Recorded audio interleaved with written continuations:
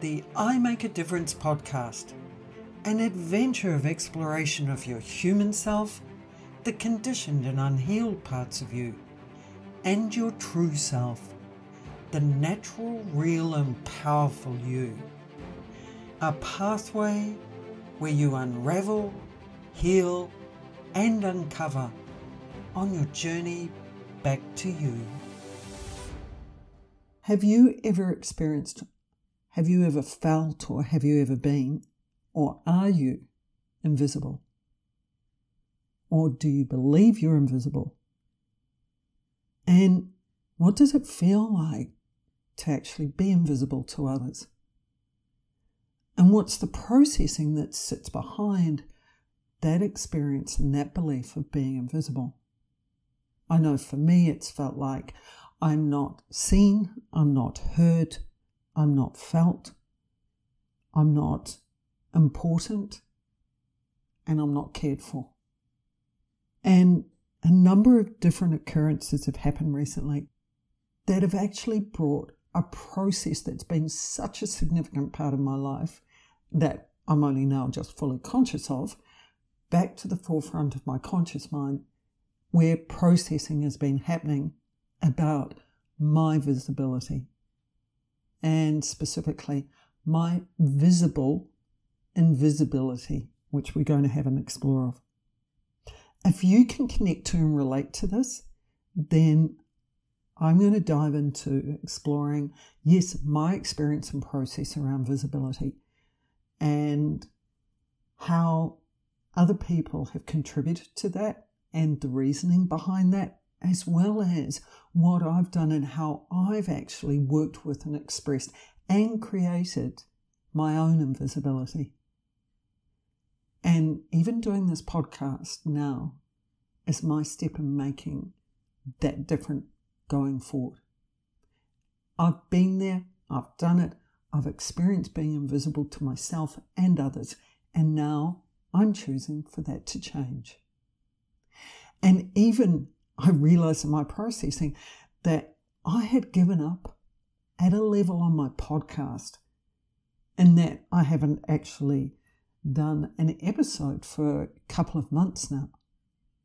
And when I actually processed and got really truthful with myself as to why I hadn't done it, is because I had a subconscious belief that I was invisible. So what's the point in doing a podcast? And the really weird part of that is, how can you be invisible on a podcast because you're not actually seen, you're heard? So that prompted me to get really clear that invisibility is not just about you being seen, it's also about you being heard, it's about you being felt, it's about you being understood. So why was I not feeling all of that?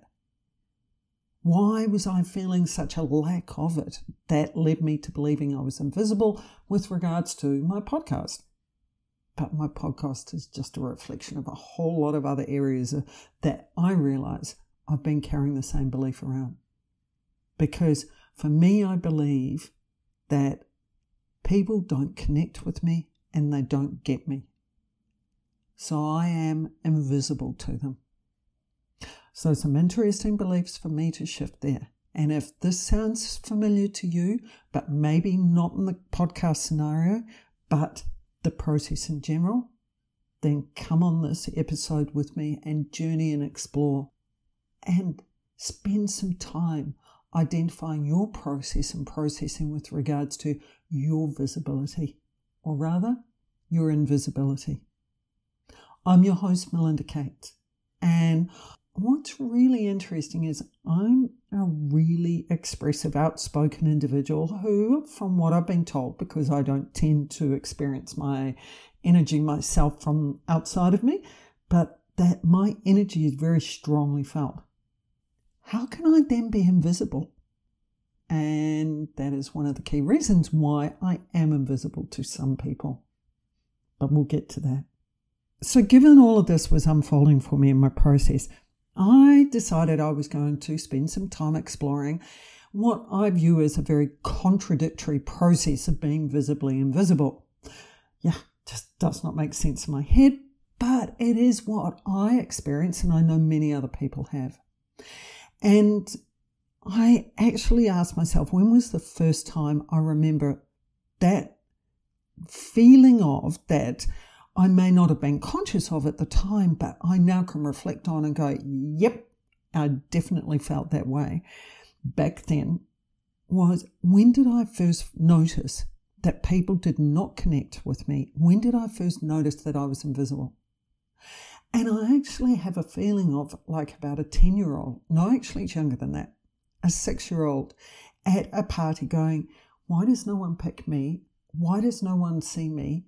And it was that feeling of the shoulders were up, like ever so hopeful that someone would really connect with you, or rather in my case, connect with me. And when I reflect back, I see that people did connect with me, but it was when I was actually doing something for them, rather than it being they were connecting with me because of who I was. And that's when one of the first patterns of visibility, or rather invisibility, or visible invisibility, if we're going to call it that, yes, I'm going to phrase it that because I like that, actually started happening. That influenced a significant part of my life, where by doing for others, I actually was visible. But was I? Because there is a catch to this. You see, I may have only been visible to people from the perspective of that they were receiving something from me that was of benefit to them. So it wasn't me they were focused on. It wasn't me that was visible to them. What was visible was what I was doing and what they were receiving and experiencing.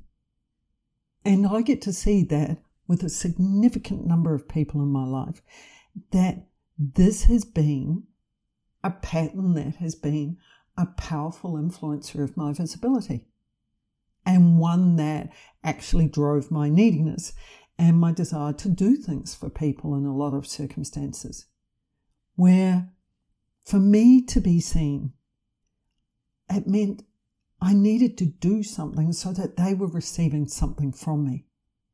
It wasn't that they actually just wanted to connect with me and that they saw who I was and that I was visible. And how do I actually know this? Well, in recent times, and this is part of the occurrences that have happened, I've actually stopped giving, sharing, and doing things for quite a few people. And why? Because I woke up to the fact that possibly it's actually not me that is the part of this that's an important part of this process. It's what I do that is important to them. And lo and behold, yep, well, I'm not sure whether it was a belief. Yes, it was a belief, but it's actually now a knowing. There has been no contact from them.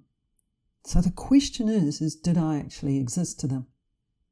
And a belief that I've had at times throughout my life is that I'm irrelevant and I'm insignificant, or that's how I viewed it. So maybe what I believed and how I viewed things actually was actually a knowing, and maybe I was correct. And the litmus test of whether that is still impacting on me, being irrelevant and insignificant and I do not exist, is whether I have an emotional attachment or emotions that are sitting behind those words. Do I feel things around it? Well, initially with regards to the particular person, yes, I did. Now I don't. Because actually, by putting myself in the situation where I have only been visible from the perspective of what I do for an individual, I actually have been making myself irrelevant and insignificant. I've actually been making myself not exist to myself. So that now stops.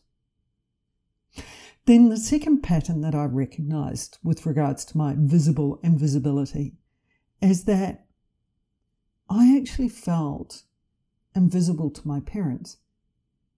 And yes, my mum, who was brilliant at introducing me to many different activities to expand my experience and exposure to different options in life, was amazing and fantastic. And occasionally my dad would give me some moments of care when I was sick. But emotionally, when I was hurt, when I wanted to explore where I was at, there was no connection. There was no interaction. In fact, what happened was I was sent to a psychologist for that, who didn't really get me either. So at a level, I felt unheard and unseen by him as well. And there was very little interest in what I did at school. I don't remember having conversations around what I was doing. I do remember my mother helping me with a couple of, I can't even remember what they got, a bit of homework. There you go. Completely forgot that word for a moment. And I don't ever remember actually being asked how I am, except for in physical terms. And some of this may be ringing bells for you. Some of this may be prompting feelings for you. And this is part of our processing to work through our invisibility. Because if we don't acknowledge this and we don't accept and allow these processes and feelings to come forward and to be released, then we continue to be invisible to ourselves and to other people. In fact, if issues arose between my brother and I, then my parents would actually run to him. And now I can actually recognize the feelings that I was experiencing, where I was screaming inside of me, someone see me, someone hear me. And what's attached to the invisibility? Someone care about me. Because if you do see me, then you care enough about me. And even hear what I've just said, you care enough.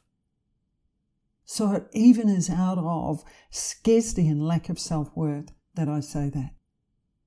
But that was the feeling I was experiencing at that particular age. So it's no wonder those words just came out of my mouth.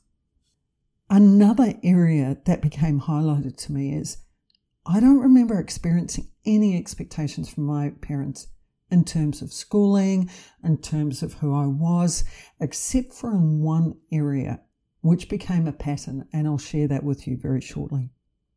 And in having no expectations, which a lot of people would go, oh, that would be heavenly, because one of the big issues around a lot of people's emotional distress is the number of expectations that are placed on them that impact them in terms of what's true and right for them and what is it that other people want me to do or be. Whereas I didn't have any of that, or not that I can remember anyway. And as much as expectations, and we're in an expectation-filled world, can stuff you up, having no expectations can still impact you and stuff you up at a level as well. Because if you don't have expectations of me, then do I exist to you? Do you actually care about me? Which then means there's a belief that having expectations means you care, which we know in reality that's not the case, but you have a level of emotional attachment to me, so we interpret that as care. So even though there were benefits of not having those expectations, it was just the fact that the interest and the care was what was missing from what I believe and what I experience. And I know that's my neediness, and neediness comes from a lack of. And potentially that's why I became this expressive, outspoken, loud individual, was because I was needy to be heard, to be seen. I was needy to get some level of attention. And I sure did, but not for who I was, and not in a way that supported the growth of my self-worth. Because I then started to fight. And how crazy is it that we have to fight to be seen, to be heard, to be understood, to be cared about. And it was my way of screaming about the hurt within me. I would yell, I would curse like crazy, and I would even physically lash out. And that was when I did experience being seen and heard. But the reasons were actually really sad. And it compounded me not being seen and not being heard and not being cared about. because people were scared of me and people became frightened of me. And then people expected me to react and to be angry. So the expectations I did receive were ones that reinforced how I was wrong, how I was bad, and that were rejection. Which set up another pattern that if I'm invisible, then I'm more likely to be accepted because you're not going to see how bad I am. You're not going to expect me to react. You're not going to expect me to be angry. And in amongst all of this, I started my adventure of beginning to see, to hear, and to feel me. And what I was needy of in terms of being visible to others, I then chose to look for in myself. And what an adventure that has been and still is. I have seen and heard and felt and sensed all the hurt parts of me. The guilty, vulnerable, rejected me's that needed me to actually give them the attention, to give them the care, to care about them, to love them, nurture and heal these parts of me. I've also seen and heard and felt so many beautiful aspects of me. And I love and accept so much of me. My soul, my knowing, my jewel, the qualities that make me who I am. But this is about me being visible to me. So it's still an internal process. And yet it is such an important, powerful place to start. I also grew my ability to see and hear and own as much as I can and that I'm aware of, all that I do and say externally, so that it is visible to me, so that I own it and I take responsibility for it. But it is an external process of visibility with and about me. So I've grown my ability to be visible to myself internally and visible to myself externally. So what's the part I've not experienced and explored? Allowing myself to be visible to others. You see, I've spent nearly 30 years focusing on developing my ability to not just be visible and to see and hear and sense me, but to facilitate other people to make a difference to who they are and for them to grow their ability to be visible to themselves and to others. But the interesting part of that process is that as a facilitator, as a mentor, as a leader and an employer and a trainer, and even as a partner and as a sibling and as a child and as a grandchild and as a friend even, I've been committed to being as neutral as I can, to being invisible, and that I have been there for the other person, and the focus has been on their process. So even in that, which I believed was the right thing to be doing, and it definitely is, I made myself visibly invisible. But in saying this, what has opened up and has come to my mind is that there have been such precious, treasured, dear and beautiful people who have been in my life that were actually my employees who became my friends, who I have and am visible to, who really not only have but do see me, and even more powerfully, they wanted to see me. And my beautiful partner, who the moment I met him, he immediately saw me, and he's never ever wavered from who he knows I am, who he sees, who he hears, and who he senses. And in amongst this beautiful number of individuals who wanted to and did and do see me, have been people who have not seen me. And this is where one of the beautiful definitions of invisibility comes to the fore. unable to be seen. Some of the people who are not able to see me and not able to see you are so absorbed in their own process. They're so focused on what's going on for them and what they're needy of, possibly from you, that they don't have the capacity to see me or you or others. They may not even be aware of the fact that they don't see you, that they're not connecting with you, because their focus is more on them being seen and them being connected with. And there are also potentially people, and I know this is the case for me, where they're actually too scared to see me. They don't want me to be visible to them because it triggers their own vulnerabilities. And there are those people who are purely needy of me or of you for a particular area of them emotionally to be filled. And now they either have someone else to fill it or they've healed it themselves.